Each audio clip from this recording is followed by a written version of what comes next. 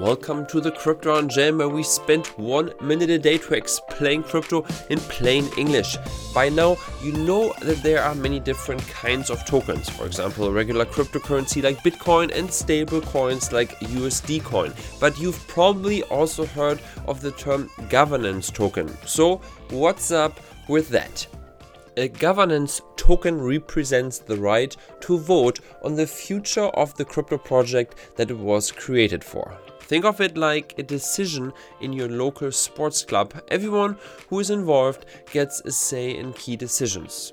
Here's how that works. A new wave of companies called Web3 organizations are starting to democratize ownership and influence over their decisions. They mint a crypto token and give that away to whoever they feel like. Usually that is active or early users, collaborators, and the like.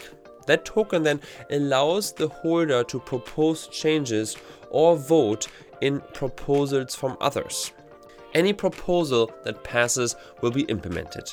But because the governance token is nothing other than a small computer program on the blockchain, this process is always going to work.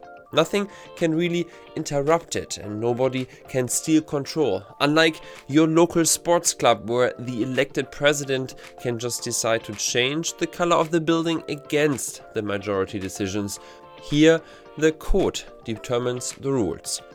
An interesting example of this is Aave. This blockchain-based borrowing and lending system has over 100,000 governance tokens holders.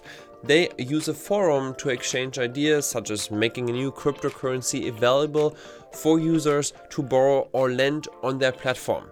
So you see, decentralizing control actually happens in practice. There is more to crypto than just trading.